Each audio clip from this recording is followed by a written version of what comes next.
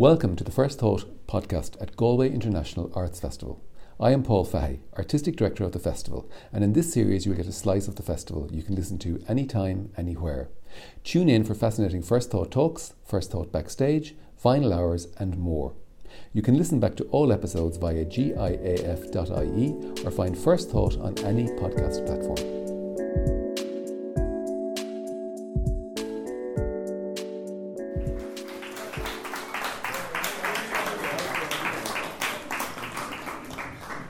So thank you all for joining us for this post-show talk. My name is Ian Walsh. I'm a lecturer in University of Galway in the Theatre Studies Department, and it's my great privilege to have this post-show talk today with the writer, director, and indeed performer of the show, Luke Murphy, and indeed the other performer in the show, but a small part this evening, a very large part in the other episodes. He's in it. Will Thornton. Thompson. So I guess just to begin, I'm sure everybody's got a huge amount of questions. It's a really rich piece of work, and there's a lot of deep themes in there as well. But we might maybe just kind of start off with the process of it, and maybe the origins of the show and how this kind of developed for you. Sure. Yeah. I have a little book full of kind of like my Sunday shows. So COVID happened and all the shows that were supposed to happen weren't going to. So I kind of opened my book of Sunday shows, and then just through a kind of a mix of kind of, that could actually be like this, that kind of came about. In one way, when the response for live performance was to stream everything, and that was it was a great initiative from the Arts Council. It kept people working, but suddenly theatre was kind of set to compete with, what was it, Tiger King. And that there's a limited moment where you kind of say, actually, this isn't our form, and the strengths of our form aren't to be seen on the screen. And if people can flick over to Netflix, eventually they're going to do it, So I kind of thought, well, if we're being kind of asked to work in television, what would it be to make a theatre show that's kind of for a Netflix generation? What is it to make a show that works like television, that uses the structure of television and the kind of the main question of television, which is kind of like, how do you get people to tune back in? So there was that was a big impetus for it, and the glass box and the set and everything came from really, everything was really a manifestation of just a response to something over the COVID process. So I was in a house in West Cork, and it had a living room that was about 5 meters by 3.5 meters, and I was like, well, I can rehearse in here, so maybe if I can have a performer, I was a 2-bedroom house, so I was like, I'll see if I can get one person to come and we can live together and we can just work in our living room, and we'll just make a show that happens in a living room. So that was one part of it. The voyeuristic, originally the show, instead of having glass walls, there was booths, so every audience member was up against one pane of glass, and it was kind of 8 audience members could see it in a given performance, and everyone therefore was in their own space with their own ventilation, and they kind of made it a piece that could be seen over COVID. So that, it's not that everything was just problem solving, but there's something about the voyeurism and what it means to look into another world. So then that was kind of, okay, well, what's the world that you're looking into? So a lot of the time with the shows I make, I know what the world of the work is, and I know what I kind of want. I'm kind of interested in what the audience engagement is, or the audience's experience. And then I went in a process then afterwards to kind of really work out what the narrative was that would support that world. So originally it was that the world is ending, and the world has come together to decide whether humanity is worth saving. And they've got people in a room that are being observed, but the world has actually ended and they don't know, so they're just still in there for years and years and years, and no one's watching anymore. And that kind of fell away, because how do you actually represent whether humanity is worth saving with just 2 people? It's not a question that actually holds weight. So then the narrative, I'm not telling you what the narrative is yet, but, but it went through, like, then we kind of worked backwards and we kind of said, like, okay, well, it's this and it's this and it's this, and we kind of came to the story that we're at. Okay, yeah. And how did the process in terms of choreography and then scripted pieces and that sort of thing work? And was Will, how did this work for you as well? I'll ask Luke first and I'll come to you then about how you enter this process in terms of how it works. So how did the kind of piecing it together in terms of the choreography and then the various kind of set pieces, I guess you could call them? I developed episode 1 probably before before in research. So I had episode 1 and I had the structure of the 4 episodes worked out, that I kind of knew the map of the 4 episodes. I'd made episode 3 more or less on my own before I got to the creative process. And like, it's really hard to say actually, like, what the process of writing and movement is, because it starts with just thematically and narratively just a huge, almost like just a jungle of ideas and a jungle of kind of things that feel instinctively linked or somewhere inside me, and then the process in the studio a lot of the time is actually trying to make sense of what that instinct is, and deciding what has a place and what doesn't.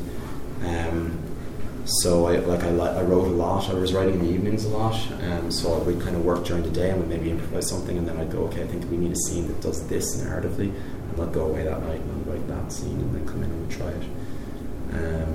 And then choreographically we worked together. We worked together. Certainly episode 4 we made completely together. Will was a bit sick, so he got COVID, so we came a little bit late. I had COVID for real. Yeah. I'm not sure where along the line the creative process I joined. Yeah. I think there was several researchers, right? There's a lot of research. There were periods of research and development before I joined, and then I went and got COVID, so I was 2 weeks late to the process, something like 2 weeks late. So there was another dancer, David, as well, who was in the space with Lily.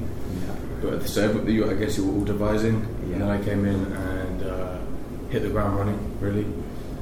Choreographically, there was some collaborations, I think, but Luke was spearheading the ideas, and followed it from there. Wow. And I guess because it is such a unique kind of format, this reaction, kind of making theatre in a TV way, and also for people who are kind of TV literate, I guess, as well, or Netflix literate in a way is what we're talking about, I guess. How have you found kind of the reactions or that process in terms of, because it's a different show, I guess, each night, but then it's the marathon episode or the binge watch, I guess, where you do it all together, and have you had people come up? It might be interesting maybe to ask, actually we could maybe ask you, just hands up, have people seen episode 1 or 2 here already? Oh, fantastic. Hey. And did any people see it in 2021? Okay. Has anyone seen all 4 episodes? Okay. So what I find interesting is it does have that tune-in factor in a way of, like, somebody might have seen episode 1 and 3 maybe, or 2 just, or the whole thing. So we start maybe from the performer perspective. How does that work? Is it nice working in this way? Is it complicated trying to keep track? Like, is there emotional scores that go on with this sort of thing for you? Or, I guess it's a pretty woolly question, but yeah. Maybe I didn't completely understand the question, but emotional scores, definitely. I think it's very, very revealing doing 1 episode a night. We've learned a lot about the episodes individually, doing it this way. And coming this time round doing the omnibus, all 4 episodes, for, 4 nights in a row? 5 nights in a row, and then coming to do 1, 2 and 3, 4 separately. It's I think shown us something. It's interesting, especially so from a performer point of view, your audience, like, wonderful, amazing audience, but when the audience have been with you for 2 hours by the time I'm on my own being a weatherman, they're so invested in what you're doing. So in your first 5 minutes, your first 10 minutes in the show, when you're doing an episode in isolation, you're working much harder to convince your audience to invest in you. So at first, I think when we did 2 yesterday, our 6 p.m. of 2 was a little bit jarring because people didn't know what the hell was going on, and we also were used to going into 2 with this kind of emotional investment already set up. And then even though the glass is there, like, you know, the energetic exchange with an audience it's so fertile, or like what's the radiant. So you'd be very sensitive to that, even inside a fish tank, you know. That was a good question. So you can still kind of feel the audience. Completely. And like the thing about dance is, like, you know, everyone's so literate in body language. So people, like, there's a perspective that watching dance can be a little bit kind of can be like trying to listen to a language that you don't know for people. But actually, like, everyone's so literate in body language, and we're also kind of sensitive to people's body language. So as a dancer as well, you're really sensitive to the body language of an audience, just in terms of like how their people are settled in their seats, how people's movement are, those micro things that happen. So especially when the proximity is so close, all of that is information that you're getting feedback in real time on the rhythm of how you're working, which is what's really interesting about making work that's performed in close proximity to people. So I mean, I've one more question, and I'll open it to the audience to the whole thing. But it was about technology and the mediation. Some of the themes that are in the piece, obviously, as well, around preserving things at one level, and then kind of freedoms to innovate at another. And for me, this is a complex question, I guess. In terms of the choreography and how you're putting together the show, one of the things that we got a flavour of tonight, but it's in all the other episodes as well, is the amount of different styles of dance that you actually kind of show us as well. But there's that amazing kind of feat that you're going through all these different styles. Like tonight we had the kind of Fred Astaire stuff that was there. But at the same time, the other thing that was really exciting is how, you know, you're also creating kind of work that's reflecting how we view things. So kind of tonight's piece, it was almost like the time lapse, where you were, you know, and that we're kind of used to these conventions through streaming services, through television, that you were kind of replicating those as well. So to me, I mean, there's a quote about the theatre being kind of the preserver of ancient norms, but also the adversary of tradition, I guess, and that you're kind of doing that all the time. So I guess the question is, how did you go about? At one level, there were, you know, you had to kind of choose kind of all these different sort of styles, these snippets that you're going to use. But then at the other level, how, for instance, would you have done that kind of time lapse thing? Are you kind of looking at yourself back on videos and stuff, and then trying to replicate those rhythms of kind of talent? Like how, because you're showing how the body is affected by technology thematically, but very much through the process of what we're seeing, which is an amazing achievement of the show. And I was just curious, like how you went about that. I guess I got there. Yeah, no, it's a great question, a great kind of insight into the work. I don't know if my answer would be worthy of the question. I think that in terms of choosing the dance, like there's so many different ways in which you have to consider how you make a show, or for me anyway. So there was the narrative structure of the show and how we were going to structure these episodes, and how we're kind of drip feeding the story, so that by the time you get to 4, ideally pretty much everything that we planned gets reconnected in some way. So if you saw all 4 episodes like 7 times, pretty much every line of text in the show has a relevance to something in the room, or to something else that everything is in reference to something else. So like the interlinking of all that content is one part of making the show. Another part is the energetic line. So, you know, rhythmically, it's really important to give people you want people to experience that sense of what's going to happen next, and that be kind of part of while they're with you. You have to figure out how to energetically upend expectations. So then also the use of movement, and the use of just kind of, in the first episode, all of a sudden we're just doing a disco dance and it kind of comes out of nowhere. And part of that is it fits within the framework of the work, and with the framework of what we're trying to do with the piece, but also within that episode, the first 10 minutes is like this slow burn where like it's slow and it's quiet, and then all of a sudden everything is colourful and bright, and it kind of takes whatever expectation you started off with and it says actually all of this can happen as well. So that's also part of how you have to kind of go through the work and figure out what's that script, like what's that energetic script. So some of the dance work and the choice to do it, to have the breakdown of the character happen through a jazz dance, like part of that is also how to kind of look at what has to happen narratively, and then look at how you can get there through an obtuse and unexpected way of kind of the body telling it. So that's one thing. In terms of the time lapse, like that's just us doing dancing, and then the wider collaborative team who have managed to leave the city in time to avoid this are all just an amazing group of artists. I hadn't worked with anyone before this, and I just feel like I rolled double sixes like over and over again. So like Stephen Dodd is the lighting designer, and his language for this kind of breakdown of the space and this erosion of the space, it can be a lot. It can be a lot in the eyes at times, but it's also much more than just a flashing light. When you watch it more, the intricacy of what he's built and the logic behind what he's built in terms of what it is that activates at what time, it's its own beautiful dramaturgy.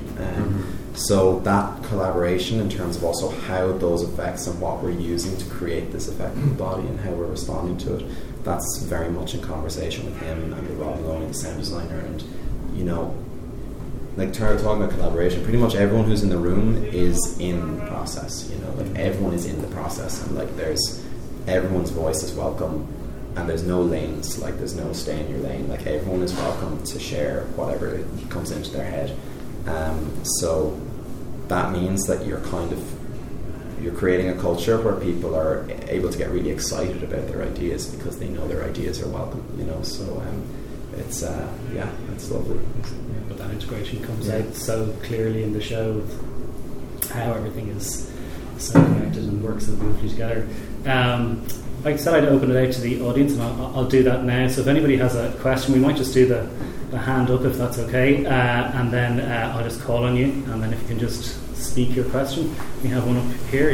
Just curious, with all your hats that you've got with this show, what's your favourite episode as a director versus actor / dancer versus writer? Performatively, 3 is the most challenging for me.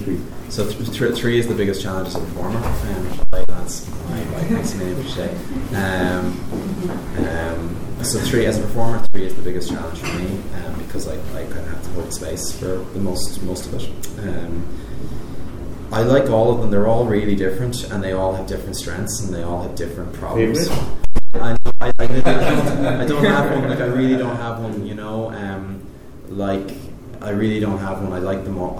They all have a really different thing that I like about them. Like 4 is really fulfilling to do, both dance-wise and as also just the way it culminates. It really feels like you've finished a journey. 3 is super hard to do. 2's got so many changes, so like it's the most choppy actually in terms of and then 1 is this kind of fever dream a little bit, So I'm a useless answer. I'm sorry. It's not just you to choose among your children. Firstborn. 2 is the one that went through the most iterations. So like 2 is the one that really we kept on going like this isn't working. We kept on changing it up until like 2 days before Tech back in 2021. So that's useful information. Today was really good. Is there another question? Yeah. I'm one of the people who just landed into episode 3 with nothing but just love people telling me you have to go and see an episode if you can. So I'm sorry, I know very little about the life of the show before me standing right here. And it struck me during it that if you were watching it on television or on Netflix, you'd think, God, it's so theatrical. And when you're sitting in there, you're thinking, Jesus, it's just like Netflix. It kind of finds that part of the Venn diagram really naturally and really successfully. Have you considered filming it? We did. So actually, like, one of the reasons of doing the episodes individually this time around works a little differently is because though originally we made a film of each episode, and then if you got a ticket to any episode, you got the films for all of them. So you were able to kind of tailor, like, maybe I'll watch 1 and 2 at home, and I'll come watch 3 and 4 live, or maybe I just watch 3 and then I kind of go, Jesus, what happened? And then I go back and watch the other ones.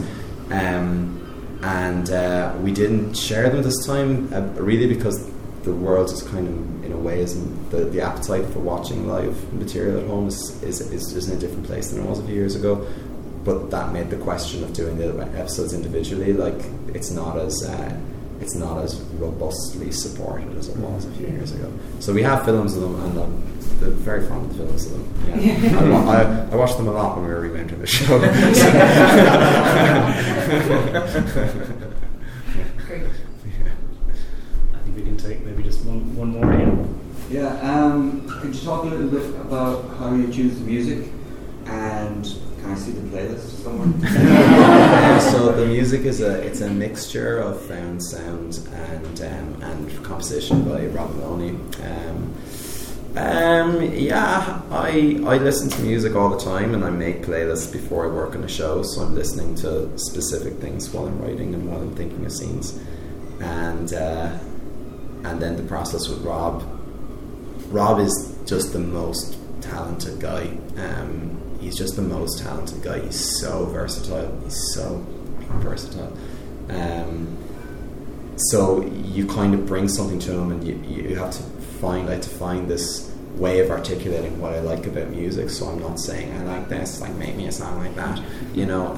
So you have to kind of actually really challenge yourself to figure out what is it about a piece of music that's important to you, and what is it achieving, and how, so that you're not asking someone to feel like they have to in any way reference or replicate that.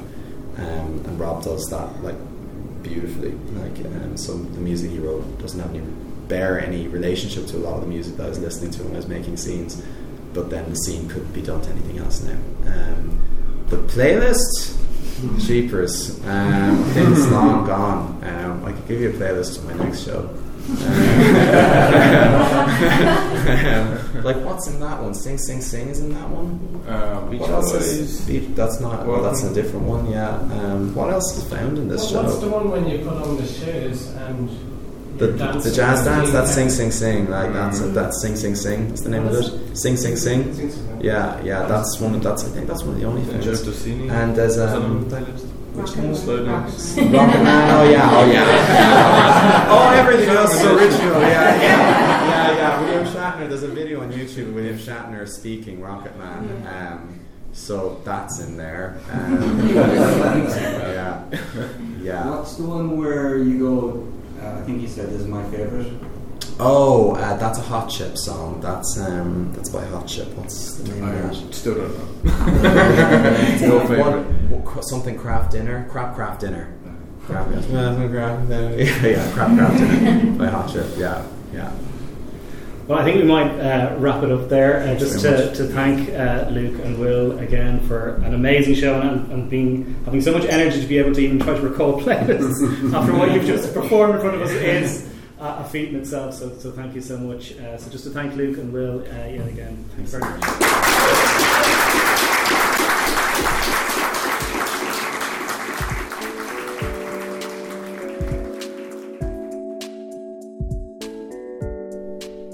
Thank you for joining us for this episode. For more episodes, visit giaf.ie or find the First Thought podcast on any podcast platform.